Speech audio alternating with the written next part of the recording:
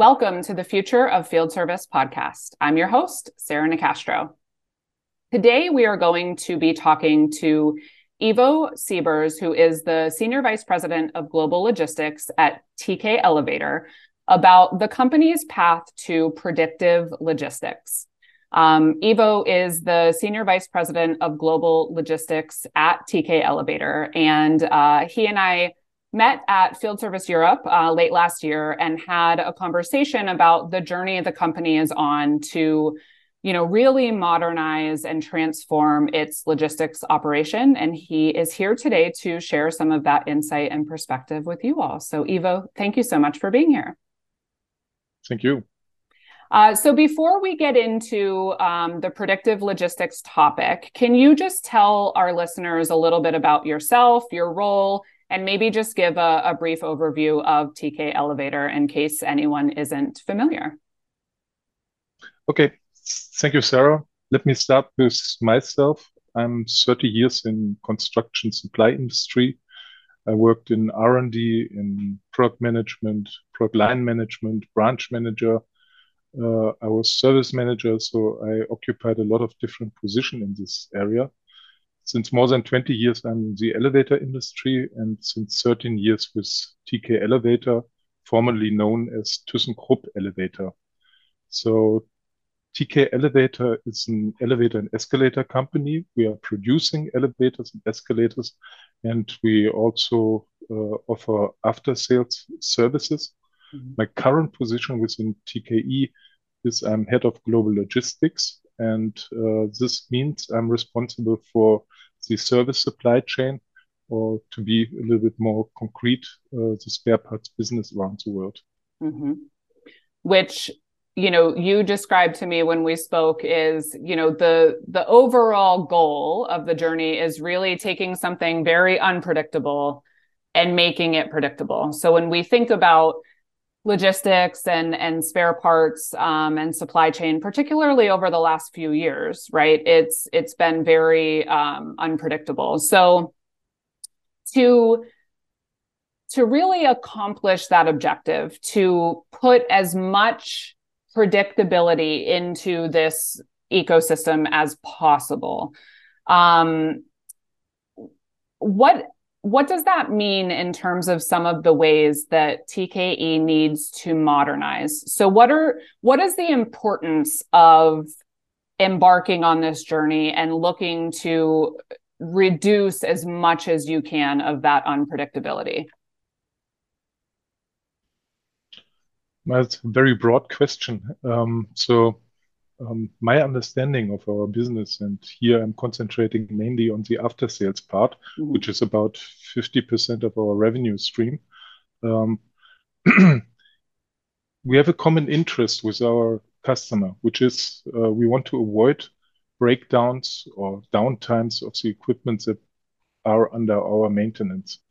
And everything unpredicted means there is a breakdown, there is something where we have to react instead of act, and that has the potential of increasing the number of breakdowns, but also the time that the breakdown takes to be fixed. I think it's in the utmost interest of everybody that we reduce that to the minimum. Mm-hmm. To doing so, we must understand better the systematics, the patterns, how it occurs. And that's exactly what we try to do. We try to better understand our portfolio. We try to understand better each and every type of equipment that is under maintenance with us, and try to use this knowledge, this big data, to make predictions in order to avoid that. Okay, that makes sense. What it makes me think about, Ivo, is, when we think about the overall landscape of logistics and, particularly spare parts inventory and things like that over the last couple of years, there's been a ton of headlines about the volatility and, having trouble getting inventory in certain places or having delays in getting things that you need, et cetera. What you're saying, what it makes me think about is, any company cannot remove all unpredictability, but you can focus on internally right? So this is kind of what I think you're saying is there might be things outside of TKE that you can't control, but the focus is to make sure that your own operations, you are looking at how to remove as much of that unpredictability as possible. Does that make sense? It makes sense, but I would phrase it a little bit more broader. Okay. And we had the experience of the last 2.5, 3 years with a lot of interruptions of the supply chains globally. And as more as you know what you will need in the future, that better you can tackle that by building up stocks up front, by being the first of ordering critical stocks, and by rebalancing the stocks around your own network where it's really needed. So basically, having visibility into what you have currently, having the intelligence based on that visibility into what you will need allows you to do more forward thinking, forecasting, and planning so that you get ahead of some of the external challenges. Is that what you're saying? Exactly. What I'm saying is, I think when we are talking about prediction, we are usually talking about digitalization, about condition monitoring. So trying to figure out when which equipment breaks and try to avoid that. What we are doing is a little bit the opposite. What we are doing is we are using all the data points that we have anyway.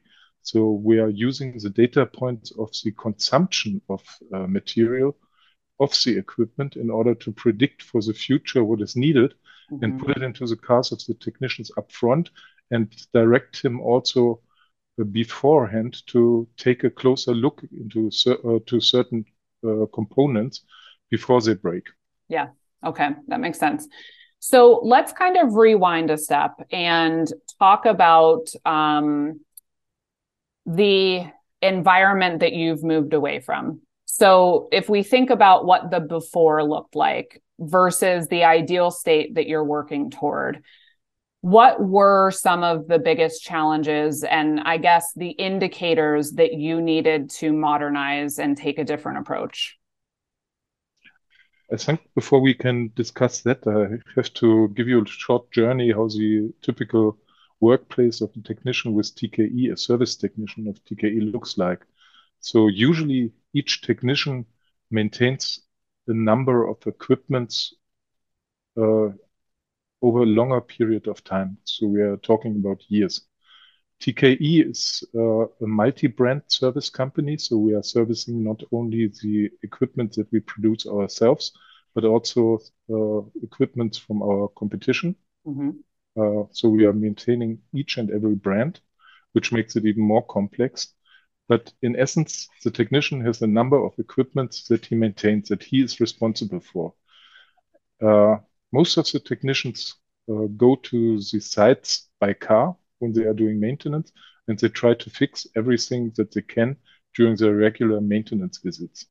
Nevertheless, there are incidents, there are call-outs where the system breaks down. And when he goes there, he can only fix it, or often he can only fix it with the help of exchanging spare parts. There it makes a huge difference whether his car is equipped already with the right equipment or whether he has to order it and come back to fix it. So typically, how the process works is if the technician sees that something is broken or will break, he will try to identify the part and get the part ordered and collects it somewhere and brings it back to site and fixes it. That is the normal procedure. What we are trying to imply with the system, or what we try to do with our system, is to bring the parts already to the technician before he needs it, so that he do not have to order it. He has it in his car already, he consumes it, and he can fix the elevator in one stop. Okay.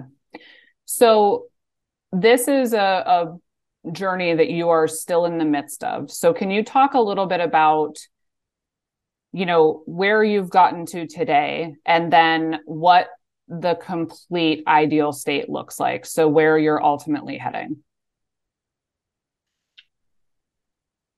When you look at TKE, TKE is built up of a lot of different country organizations with different setups. And what we have done is we defined a target state that fits for all, that can be applied to each and every country organizations of ourselves. But obviously, we couldn't roll it out in one big leap, but we tested and piloted it in different countries and are now in the rollout state country by country.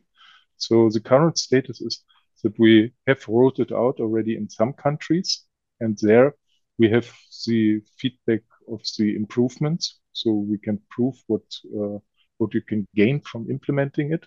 Mm-hmm. And we are currently rolling it out further to other countries. Okay. So just to understand a little bit more, if you go back to the initial process. So you mentioned that, you know, the technician would need to identify what part is needed, order the part, pick up the part somewhere, and then go and make the repair. Are they determining what's needed with a visit on site? That's a normal process, yeah. Okay. So it could be. Sorry, go ahead. It could be either during a regular maintenance visit. So they do maintenance and see that the part could break, and they order the part before it breaks. Or it's really a call out where the elevator is already, where the part is already broke, where a failure happened. And then he's going out, not really knowing what to fix, identifies the root cause for the failure, identifies whether you need a part, identifies the part, orders the parts, and comes back when the part is arriving to him. And when in that situation, I don't know if you know this, but how often, percentage-wise, do you think they had the part needed versus needing to order it? Before or after? Before. Before we started the initiative, and we call it Spare Parts Business Excellence. So that's the overall name that we are running it under. We had an investigation into bigger established service country organizations, and we figured out that in the car of the technician, in 10% of all cases, the technician can find the part he needs for a fix. Then you would think, okay, we have branches around the country, so you would find it in the branch inventories, but that only fixes it in 20% of all cases. With the new system, we are now at 80%. So that's a magnitude. Yeah, absolutely. So 80% before they had to order that part, and now 80% of the time they have the part. Okay. Correct. But just going back to the process itself, if I remember this correctly from our initial conversation, the other change is that before, when they would order that part, they then had to pick it up from the branch location. And now, rather than going through that longer process of identifying, ordering, waiting, picking up, going back, you are looking to forecast what will be needed, have it in advance, and proactively stock into their vehicles so that they have those things that first visit, correct? Correct. So let me explain the entire process as it is designed. So we really tried to get a seamless digital solution end to end from the technician to the technician. It starts with the technician who is on site, who needs a part.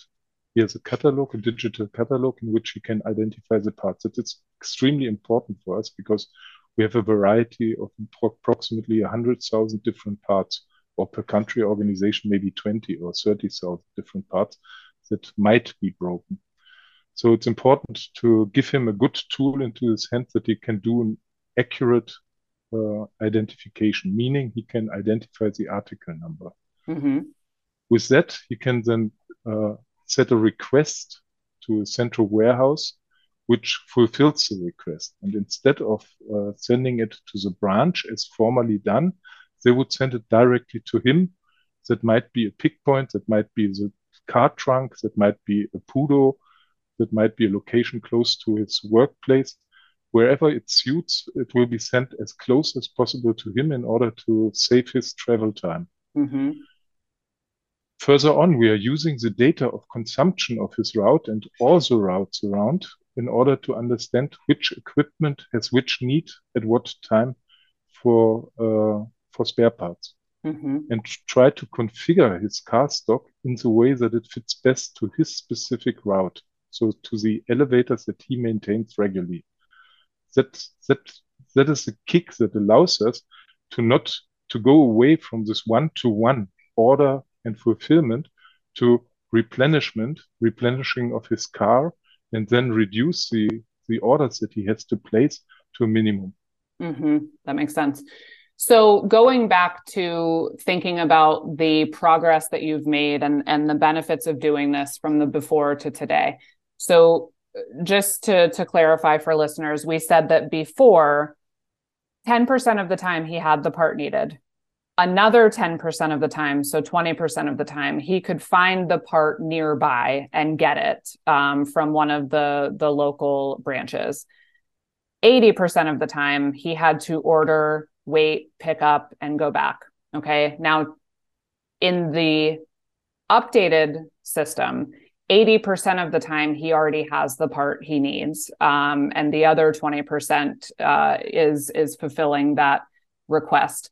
Let me also ask, though, with the change in how those orders are fulfilled, how much faster does the technician get the part needed when he does need to place an order? So I'm just thinking about the difference between ordering, it goes to the branch, picking up, versus it going directly to the technician. As it's a full digital process, each request that the technician sets to the central warehouse is immediately in the warehouse. And there's a cutoff time in the afternoon until, if he places the request until then, he will have it in his car or at his pickup point early in the morning before he starts. So that's what we are fulfilling today. Okay. Obviously, there are exceptions where you need the part immediately. Let's say an elevator who is going directly into an emergency room in an hospital. There we would find a solution to bring it directly there and install it during night time if necessary. But that are really exceptions.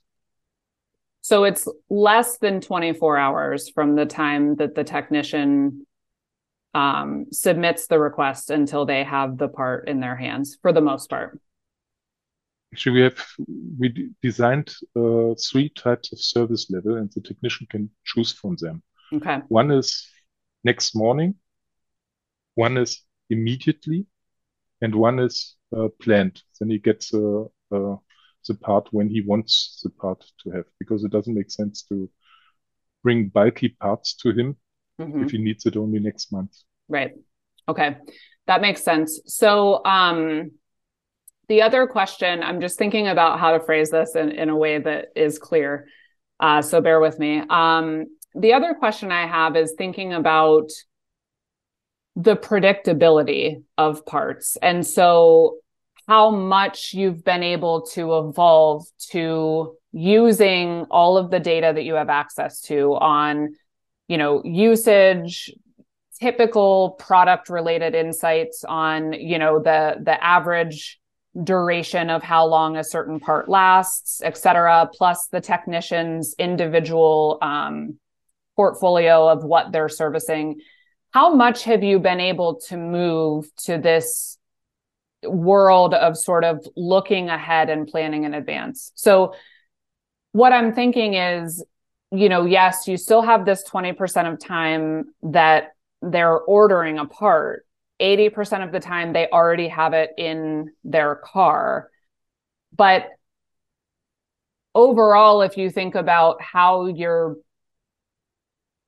getting ahead of, like we talked about at the beginning, what you need to order from in different suppliers and doing that in a way that allows you to meet those SLAs, right? I mean, the only way it's possible to meet those 3 SLAs you spoke about is if you're already doing a good job of stocking parts in your distribution centers, because otherwise you would be running into situations where the next morning isn't happening because you're not doing a good job of evaluating the demand you need for parts to have them already available in the distribution centers. So how has that process changed in terms of the forecasting and planning so that you are kind of getting ahead of the curve to make sure you're doing a good job of stocking things at these distribution centers to make this possible on the sort of last mile? That's actually a very good question. Actually, we learned ourselves a lot during this process, during our first piloting phase. And one of the things that we learned was that all the biases that we had about our business being already quite okay or quite optimized were totally wrong. So, as I said, 10% of everybody, the former procedure was that the technician, together with his field supervisor, determine what parts he puts into his car. Everybody was thinking, as they are so close to the customer, so close to the equipment, that they know what they are doing. But they are no specialists, and they do seldom really put a lot of time into it. So this bias we broke through in the as we showed how seldom really they got a hit. The second bias is that you need more stocks in order to increase your service level. And what we are seeing now is that we have already reduced at the warehouse 30% of our stocks. And if we can trust the predictions, we can go another 50% down with higher SLAs than before. So there's the takeaway is there's a lot of unused stock lying around that is there because we don't know what stock we need in which location. And what we are doing, we have a quite well-working inventory planning system that is fed by different system, by our ERP system, by our field operation system. It has some preconditions set into, and this plans each and every location instantaneously. So it plans which part should be positioned best in which location. And by that, you can optimize extremely your inventory. Yeah, that's really interesting because, we talk a lot about this idea that, in the last, let's say 10 years, we've talked so much about how important data, the importance of data, right? But, now we talk about the fact that data in and of itself really doesn't do much, right? It's the intelligence you're able to turn it into that is impactful. And a lot of companies struggle with that, especially the more data they have, the harder it is to identify what data is useful. And this is a really good example of taking data from, like you said, different systems, consolidating it and gleaning that insight from it that is helping you make a significant impact on the business, both in, fulfilling those spare part SLAs for the technicians, which is helping them to improve first time fix and mean time to repair. I mean, I have to assume. And then also reducing the inventory stock that you have while improving the inventory availability that the technicians have of what they need when they need it. So it's a really good, case study in terms of taking a bunch of data that's being gathered from all of these different places and making a really good use of that data in converting it into intelligence that's helping you make, really specific positive impact on the business. Let me answer with my takeaways from my experiences here. I think we have a lot of data already in our companies, and we talk about data, not information. So data in the company are of different quality. That was also something we learned. And I think you can't make compromises in the quality of the data. That is already one of the big hurdles in order to realize something as we have done it. So you have to be extremely strict, garbage in, garbage out. You have to be strict at the point of entrance that you get correct data in the system. And think about, we have 25,000 technicians. 25,000 technicians have to be disciplined, trained to do it correctly. It's not an easy task. It's really not an easy task. They have never done it. They are not IT specialists, but you rely on the quality of the input. And that makes it so difficult to implement. Yes, I think we have a lot of data, but of different quality. So first you must ask yourself, is what I'm seeing really what is a representation of the reality, or is it corrupt? And then you have to clean it up. The big hurdle, really one of the very big hurdles.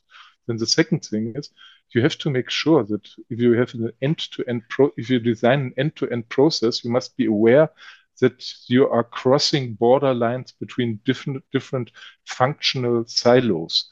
And usually at the end of each silo, things fall down, and at the beginning of the next silo, they are picked up and worked on again. And that you have to avoid. So you really have to design a process that seamlessly works end to end, and where everybody relies on the quality of the work that has been done before. And this is also not in our genes. So this trust is also not in our genes. So it's a huge transformation process to design such a system in an existing elevator company. Yeah, those are excellent points. And I think that, there are the point about data cannot be overemphasized. I think that that's something that a lot of organizations, when they embark on a journey like this, they don't account for enough time.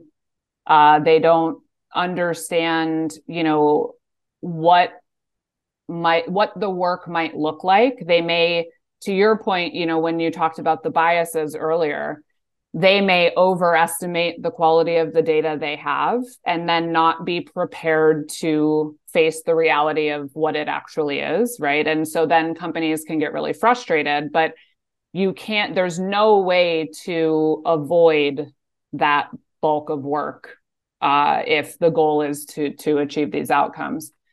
And I think the point you made about, this end-to-end process is something that in service is increasingly important because, we see more and more sort of focus on the overall customer experience or customer journey, which means that internally we have to look at more of those end-to-end systems and processes. We can't be good in one silo, poor in another, and expect the overall experience to be a positive one. And so this idea of, going through that change of those functions really working together and being able to depend on one another is a really important point as well. And it also, I think it has a side effect, as we see. You not only increase the competency on all levels about digitalization, and you make it to something that they start believing in, but also it's something about the self-esteem going into the next project. If you have such a experience done already, you are open for the next one. Yeah, absolutely. There was a podcast that I had early on when we started doing these. And it was a gentleman named Greg Lush, and he spoke about this concept of digital reputation, right? And this idea of, how important that digital reputation is when you have any sort of digital transformation initiative within the business. When you don't handle it well, the ripple effect that causes in the distrust your employees have of your ability to execute change, makes everyone after that much harder. And on the flip side, when you do this hard work that you're speaking of. You really confront those biases. You do the hard work of, the data integrity and getting everything the way it should be. You really work on breaking down those silos and getting everyone to work together. The outcome of that is not only visible in the amazing results you've achieved of really flipping from 80% unavailability to 80% availability, but also in how your employees feel about your ability as a company to introduce tools and change that actually help them. Because to your point, when it's time for the next thing, they have a trust and a belief in, what TKE can do that makes them a lot more open-minded and makes that next change, just a little bit easier to accomplish.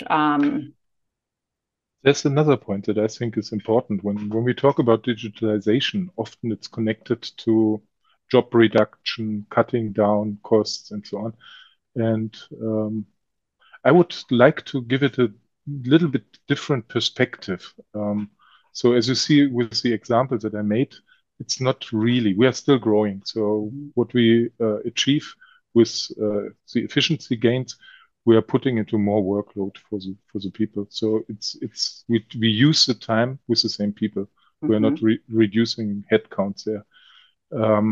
In addition, I think we have to look a little bit ahead. We have the baby boomer generation, which goes out of business during the next years. Everybody is talking about lack of talent, especially for the technical jobs. Here's a possibility. Digitalization gives us a possibility not only to fill in the gap, but also to, and we have to do it now, to codify the knowledge of the people who are going. And I think that are also two aspects that we have to think with when we talk about digitalization that are important. Absolutely. Yeah, I think that's a great point. It's about working smarter, right? It's not about, I think with the point you made about the talent gap, right? And all of the struggles companies across the world are having to bring people into these roles at the pace they need to, technicians should not be concerned for their jobs. That's not what this is about. It's about, efficiency for the sake of not wasting people's time and not just burning through money just unnecessarily and, not delivering the customer experience that you are quite capable of delivering if you just use these tools. That's what it's about. It's not about getting rid of anyone. It's just about working smarter and allowing you then to serve more need with either the same amount of people or, being able to grow and expand with the same amount of people. So I think there's this unnecessary fear of, automation is here to take my job. That's just, it's often an outdated perception. I think it's really, there's plenty of work to go around. It's just about doing it in a way that is smart and, allows them to shine in a way, right? Instead of showing up and assessing the situation and saying, okay, customer, now I need to order this part, wait for it to come in, pick it up, I'll be back in however long, they're showing up and 80% of the time they're getting the job done and they're fixing what needs to be fixed and they're, achieving that higher customer satisfaction. I mean, that has to make them feel better about what they're doing day to day. So there's a lot of really positive points that come out of this for the technician itself as well, So I think sorry, I was just going to say one last thing, which is I think when digital transformation is done well, what's really interesting is it's mutually beneficial to the customer, the company, and the frontline worker. There's things to gain for all of those stakeholders. It's just a matter of making sure you're looking at that change from the context of how it benefits all parties, not just one party. I just wanted to expand and give an example for something which hit us unexpectedly, or um, when we first discussed this quite broad new concept, there were a lot of discussions about, oh, we are giving the technician quite a bit of authority. He's ordering the part, he's warehousing in a way his car, he's consuming the parts, he's receiving the parts, and all these data points he has to do accurately. So we are expanding his area of responsibility quite a bit. And we thought, okay, then we go into discussions about increasing salary. Will he ask for more? Will he accept this responsibility? Will he fill his car unnecessarily with material because he can now? That was one of the questions. Another question was, as we are cutting out the branch out of the entire process, because it's an end-to-end process between the central organization that warehouses the parts and the technician, and nobody is anymore in between. We thought that the field supervisor who formerly did all this work would protest because they can't see anymore really what his technician is doing when he's doing repairs. And we did a piloting in Brazil. Brazil is a big and very experienced service organization for TKE, and we did a pilot there. And guess what? It was exactly the opposite. So we started the program, and I talked myself with quite a few of the technicians, and they said, "Great that somebody is doing it. We always had to telephone for the cars. We are in the front of the customer, and we have to rectify that the part is not coming. Now we are in the driver's seat, and we know when the part is coming. We can directly give the information to the customer, so they feel really empowered and positively. They took it really positive. And from the field supervisor side, also the opposite. They said nobody likes this task, so taking it away from us, it's great. So sometimes you are a victim to your own biases when you discuss things. Yeah, that's a great point. And I think, you want that frontline worker to be someone who is capable of, portraying your brand really well with customers. And if you just think about, as human beings, are they better equipped to do that when they're this resource that the company feels it needs to micromanage? It always has to be watching. It's questioning what they do, versus this resource that's empowered and trusted. I'm sure, there's always anomalies. Maybe you'll come into a situation where there is this one individual employee that doesn't handle that responsibility well. But generally speaking, I think, that employee feels more valued and more appreciated because they are in the driver's seat, and that is reflected in how they interact with customers then. There's just a real difference of someone, I think, the energy they have showing up to a customer site when they, have this feeling of being trusted and being empowered. I just think that's a different energy that they'll give off to the customers they're interacting with. So I think that's a really good point. A lot of good lessons learned. Actually, want to add, where we put a lot of emphasis on it and put also a lot of time into was to think about each and every stakeholder. So first of all, the technician, if he don't likes it, he will give corrupt data. You can't run such a system without the help of the technician and full acceptance of him. So what really is in for him? So really sitting down, building a pitch for him, really trying to address all the uncertainties, but also what is in for him, and really get a good pitch together for him, then for the branch, for the field supervisor, for the warehouses. So for all different stakeholders to understand really what drives them and what can you achieve for them. This is really an important step that we took, and I think it's to be extremely important. Such an important step, because a lot of times companies either they go out communicating the benefit of the change to the company, which some people are going to care about, but a lot aren't.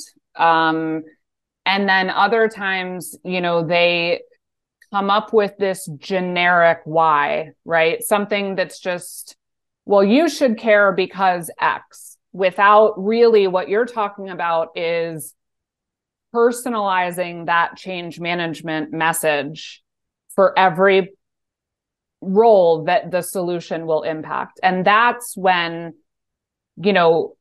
taking the time to put yourself in their shoes and think about what does it really mean for them, I think is such an important aspect of managing change well, because, number one, it shows them you took the time to understand them as an individual function instead of just throwing out this, here's why we're doing this and you should comply, right? I always say there's a difference between commitment and compliance.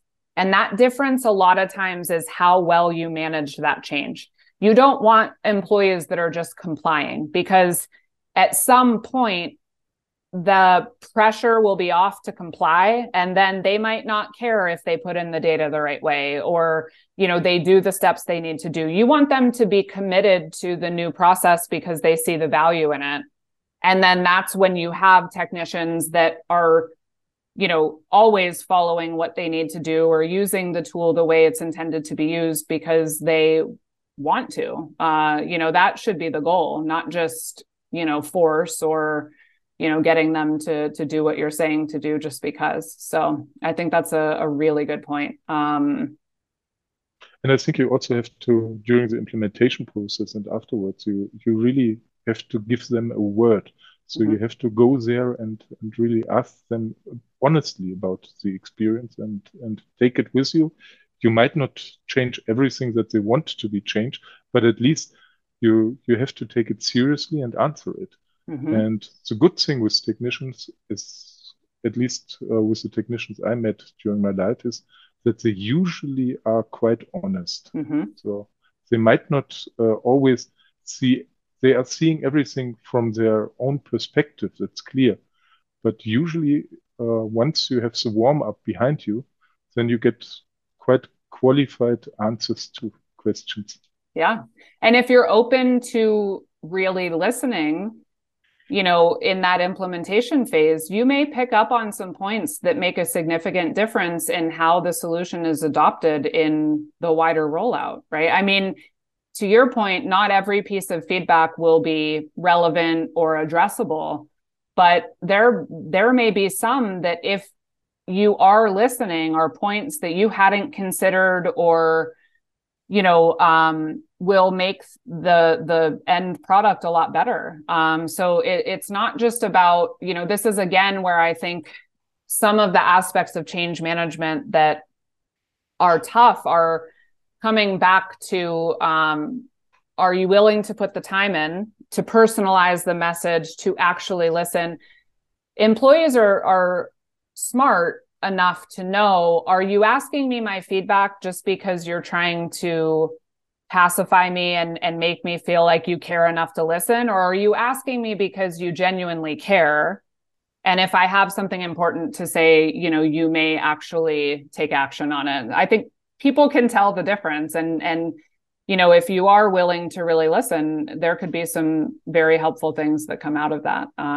So that's a good point. So Ivo, last question is really just around, you've made significant progress here. But if you think about the future, I'm talking 3 to 5 years from now, something like that, and you think about what else may change in the logistics landscape, what do you see coming along? What further refinements or changes, what do you think will be sort of the next version of the ideal state that you're working toward? I think let's, in the nearer future, we are planning to do something quite obvious. Actually, we are working already on it. So the system that we are using at the moment is working with data from the past. So we are using consumption data plus something else, mix it together, do some big data analytics and then come out with a prediction. But in essence, we are looking back to predict the future. The next step will be, you might have heard about our condition monitoring system. We call it MAX. And MAX is throwing out condition monitoring data, and we are working on algorithms that give us hints of future events, future failures.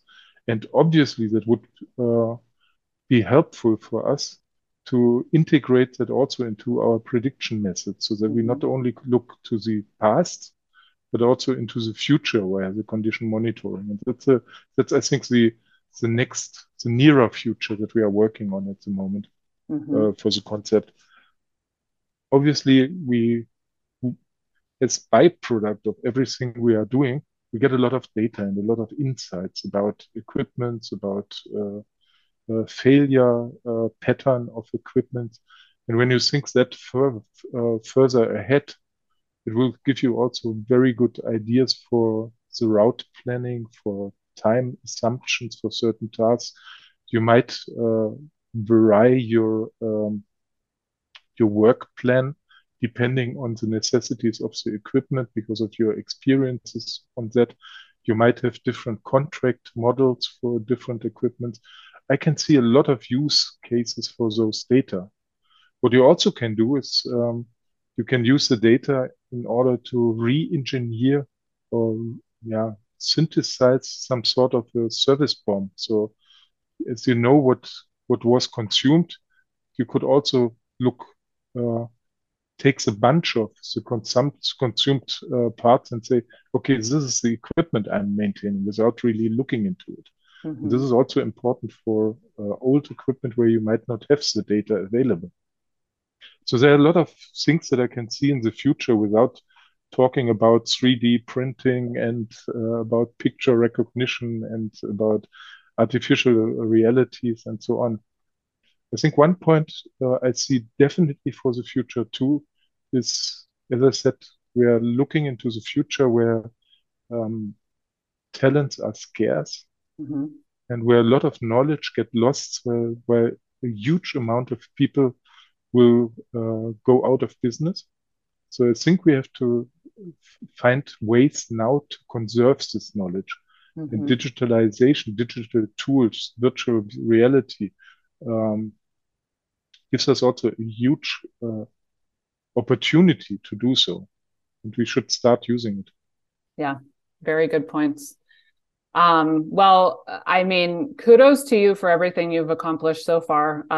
It's really impressive to hear, you know, how far you've come from the before to today. And then, you know, to also think about some of the ways you can continue to refine what you're doing to make further improvements. So I really appreciate you coming and sharing. And it was a great conversation. Thank you for having me. Absolutely. You can find more by visiting us at futureoffieldservice.com. Be sure to register for the Future of Field Service Insider, which will deliver our most recent content to your inbox every 2 weeks. Also take a look at the schedule for the 2023 Future of Field Service live tour. We are visiting 6 countries this year. The events are free to attend, so be sure to register for the location nearest you. You can find all of that on the website. The Future of Field Service podcast is published in partnership with IFS. You can learn more at ifs.com. As always, thank you for listening.